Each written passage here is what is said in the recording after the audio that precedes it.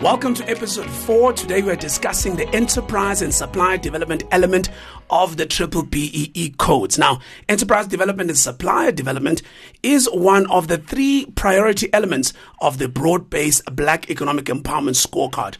The aim here is to strengthen local procurement, enhance local supplier development programs, and increase financial support towards Black entities.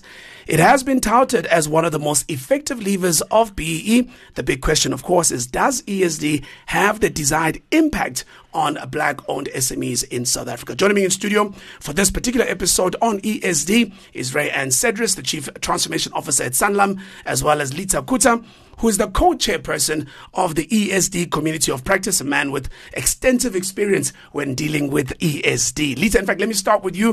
What is this ESD Community of Practice? I know it's been set up recently. I think it was a few months ago in 2023 that it was launched. What is it and what problem is it solving? Hi, let me greet you first. The Community of Practice is an attempt to set up a sector body. When you look at the ESD industry, it's very fragmented, meaning that there are a lot of practitioners who don't have a home. So think of it like CAs, we've got SACA, who actually regulates their behavior, set up standards for the industry, make sure that the CAs have got a minimum standard. So if I contract a CA, I believe in the title because I see the CASA, then I can put reliance on their skill set. You know, we don't have that in ESD. Unfortunately, there's a lot of issues around ethical behavior of ESD practitioners. The level of competency of ESD practitioners is not the same. It varies. And there are a lot of reasons that happens because some of the guys who do ESD are taken from HR divisions, marketing. Anyone can do ESD, basically. There's no way to actually filter a process of making sure that we've got practitioners. So the Community of Practice seeks to professionalize the industry, make sure that we've got regulations, that we operate in an ethical manner. We also want to build the industry as a career of choice for students at a university, because many of them don't even know the sector actually exists, but also just build competency within the existing network of practitioners, both in public and private sector, so that at the end, the SMEs and also the investing firms can be guaranteed of the quality of work that they'll get from the practitioners. And lastly is to also allow them to benchmark and just know each other. Benchmarking is very critical for them to share, best practice, because as ESD, we're trying to figure out how to solution supporting small businesses. And some are succeeding, some are not, but we're not even talking to each other. And last point is that there's a lot of regulation that we need to do to make sure that we can be able to speak to government and lobby, in terms of when there's any regulation change or policy change, because we are the ones who actually have to execute the policies and we don't have a voice as it is now. So the Community of Practice actually provides that. Lovely stuff. And Rayanne, you as Sanlam have been supporting the work of the COP, I know that for sure, but just broadly speaking, why does Sanlam believe in the potential impact of ESD as a key lever in achieving real transformation? So we know that SMEs are going to be the sector that actually helps grow the economy. And ESD is an enabling component that aids that SME. And in essence, the SME to be sustainable needs actually 3 factors. It needs to have access to market, access to funding, and of course this enabling factor called ESD. They need to be able to understand the skills that they require in order to support their clients and provide services in a way that meets the client's expectations. They need to know how to run effective businesses. And as a big insurance company, a lot of our SMEs offer on their services on our behalf to our clients. I see. So we have to feel very confident that these SMEs have the capabilities, and that's why ESD plays a very big component in supporting them to be able to deliver on our behalf. Well, then let's paint the picture then of ESD. There's this big corporate, let's use the example of Sanlam in this instance, that goes out there, finds qualifying small businesses that it can support in its value chain. But what we've been seeing, Litha, is a couple of criticisms on a few elements. The one that I've heard a lot about are SMEs saying, we are tired of being trained. We are tired of this development, quote unquote. Just give us work, give us opportunities, and we'll do it. And on the other hand, you also have got these service providers, and you kind of touched on it when you were talking about the work of the COP, where people are just doing cookie cutter solutions, right? I mean, I did the same thing for this company. I'm going to do exactly the same thing for the other company. And everybody goes through this program that's exactly the same for every single SMME. What is your view on the claims and some of the criticisms of how ESD is actually rolled out there? What's been your experience? They are very fair. These are fair and balanced criticism that we get as an industry. Yeah. So one of the key things that is problematic, the first thing is the demand from management. Yeah. One of the key things that ESD practitioners are subjected to is the issues around churning numbers. The sustainability reports have to look good. Yeah. If I'm investing 50 million rand, I need to see numbers coming through. Yeah. So management wants to push numbers, and also, it's a quantity versus quality. And also this comes from boards, which is very fascinating. The other element that has never been looked is what's the role of the Social and Ethics Committee in driving this? Right. Because these sustainability are very thick. They want to see the numbers, how many women, how many youth, regardless of the quality of those entrepreneurs. No one's talking about the quality. None at all. Why? I've worked for 4 listed companies.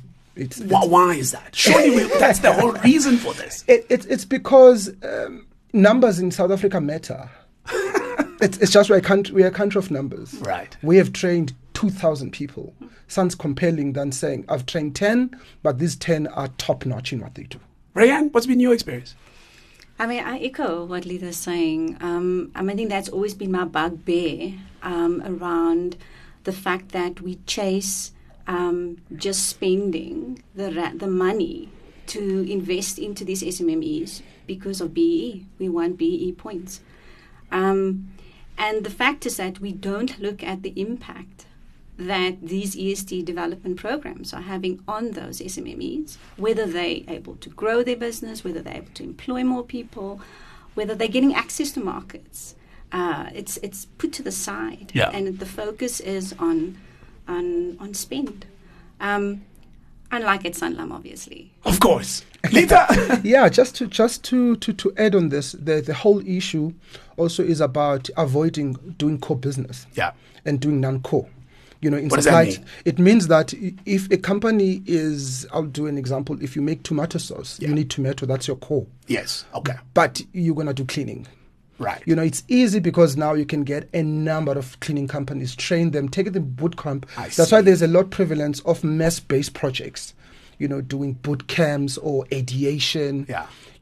But that's also profitable for the service provider. Yes. Because you get one facilitator, you train 20 people, and you can charge 5 million rand for a weekend's worth of work. Yeah, but to assist a tomato farmer, no, that's hard. That's hard because you got to understand the technicality of the variety of the tomato, getting the farm, assessing the farm, making sure they use the right seeds and the cultivars, and so it goes. So there's an avoidance of that. Unfortunately, this also comes the backdrop that the country does not have, is more generic support than specialized support, which is what you'll find when you go to Asia, for example. If you look at the history of supply development in terms of the companies like Toyota, they were highly specialized. Right. After 50 years, they developed 40 factories. After 50 years, Asia was the top export of cars. Right. But they did 40 in South Africa, 40. Hey, it's not a big number. Yeah, we won 4,000. But 140 could actually become a 40 billion rand company. Got you. But you said Rayanne accepted Sanlam. He's just painted a picture about how people avoid, transforming at the core of their business, the tomato sauce example. You in financial services, so why accept at Sanlam? What are you doing differently? That was tongue in cheek. So we're not perfect. Right. We're absolutely not. I think what helps is that you have conscious leadership that understand that there is requirements of doing business as a life insurance company, but then there's also the responsibility of helping to grow the economy. Right. And that growth can only happen through our SME sector, to be very honest, and because they create jobs for us. Absolutely. So in essence, we've put a lot of effort in trying to move away from rand spent and focusing on impact that needs to be made. And I mentioned earlier on, there's 3 components that we focus on when it comes to enterprise and supplier development. And those 3 components is access to market, access to funding, which sits in our core business. Right. The actual development of that SME, that's where we look at practitioners to come in. We in-source that because we're not a development entity, as you just mentioned, Litha. But we do give funding. We invest in businesses. So how do we utilize our core capability to support those SMEs? How do we utilize our core capability when it comes to procurement? As the largest short-term insurer, which is the biggest procurer in South Africa, exactly, over 20 billion rands worth of procurement on an annual basis, it says that we have leverage and we've got influence. Absolutely. How do we use that? And that's the kind of thinking our leadership is starting to do more and more of. It's not just about, here's the funding, here's the development, and off you go. It's about, okay, so how do we use our procurement capability within this entity that speaks to your business? Yes. And how do we help you and give you that access to market? You know, the one thing I know about business, Ray and Litha, is that they understand compliance. You know, businesses invest a lot of money and time and departments, etc., especially in very regulated industries like your own, Rayan. They understand that these are the rules and they follow the rules and they try to abide by the rules. So is it not possible that part of the reason why everybody's so focused on numbers and reporting numbers is because we are measured on numbers? You know, the scorecard itself says 3% of NPAT. The reports are all driven by numbers, to Litha's point. How then do we change the behavior to focus on the impact? How then do we say to that tomato sauce company, your impact is going to be rated high if you're supporting tomato farmers as opposed to a generic cleaning service? Not because cleaning is bad, but because you have a unique opportunity. The same point you raise about Sanlam and its unique opportunity. You, as this measured entity, have a unique opportunity to empower this particular sector of the economy in a big way. So please focus on that, because only you can do that really well. Someone else who's in cleaning, Bidvest, or someone else who does cleaning products will take care of that. How do we drive that impact behavior if our measurement isn't impact? The development of the codes assume that companies will act ethically and responsibly. Meaning you cannot, if people can't see the issues of the country and develop programs to address it, you can't regulate that. It's either you want to do it or you don't want to do it. Yeah. So if you go back to apartheid, when black people were not allowed to get into, people did it because they enjoyed it and they benefited from it. Yes. There was no regulation on apartheid for the companies to comply, but the compliance was incredible. Yes. Because people liked it, they associated, they enjoyed it. It might not have been all, but the majority pretty much did. With BEE, it's a complete, because it's a redress program that comes from redressing what happened before 1994. People are struggling to actually do it out of their own. The only element of the code that people are doing it out of share, they want to do it to CSI because they've done it before there was regulation. Even if you would stop BE today, people still do CSI. Yes. But with ESD, they don't, because it takes opportunities away from their network of people in procurement. Right. And secondly, if you do not regulate it, they won't do it. But the issue is that now regulations are being tightened. But you can't regulate impact. If people cannot see why we need to do what we need to do, we're going to have riots like we had 2 years ago. But people can't see. The numbers show that people can't see, Rayan. So that's why regulation seems to be the only logical option. So indeed, Litha, I'd love for everybody to be kumbaya and hug and do the right thing. But the problem is that I can't trust that people will do the right thing. So what do I do? Then you regulate even more. That's the only way it works in South Africa, is that you tighten up, and people complain. But if they did the right thing for the right reason, the BE is a framework. It wasn't supposed to be a regulation. It was supposed to be a framework to which you do development for society. Yes. And looking at your society around you and doing the right thing. Right? I mean, I'd like to add to that. So, I think regulation is a good push, but you can't keep on pushing. You know, you need to find, and you're saying people, at their hearts of hearts, feel that they They want to make a difference. They want to change the narrative in this country. You know, it will come naturally, but it won't. So if I look at, the spend around ESD, we separate it from the procurement. We actually don't bind these things together. We separate it. And so in essence, if I think about regulation, I think they must merge these two pieces much more closer. You can only score ESD points if you apply and implement some form of procurement access to market, because that is what's going to break the camel's back here around SME growth. Let's stay with that regulatory changes. What regulatory changes would you like to see, Litha? I mean, simply split procurement from ESD. Exactly what Ray says. Because you can't see what the spend of companies, because they are lumped together. Right. I don't know why they agreed on that. Yeah. That is why you're able on employment equity to see that there is no change, because you can see it in procurement.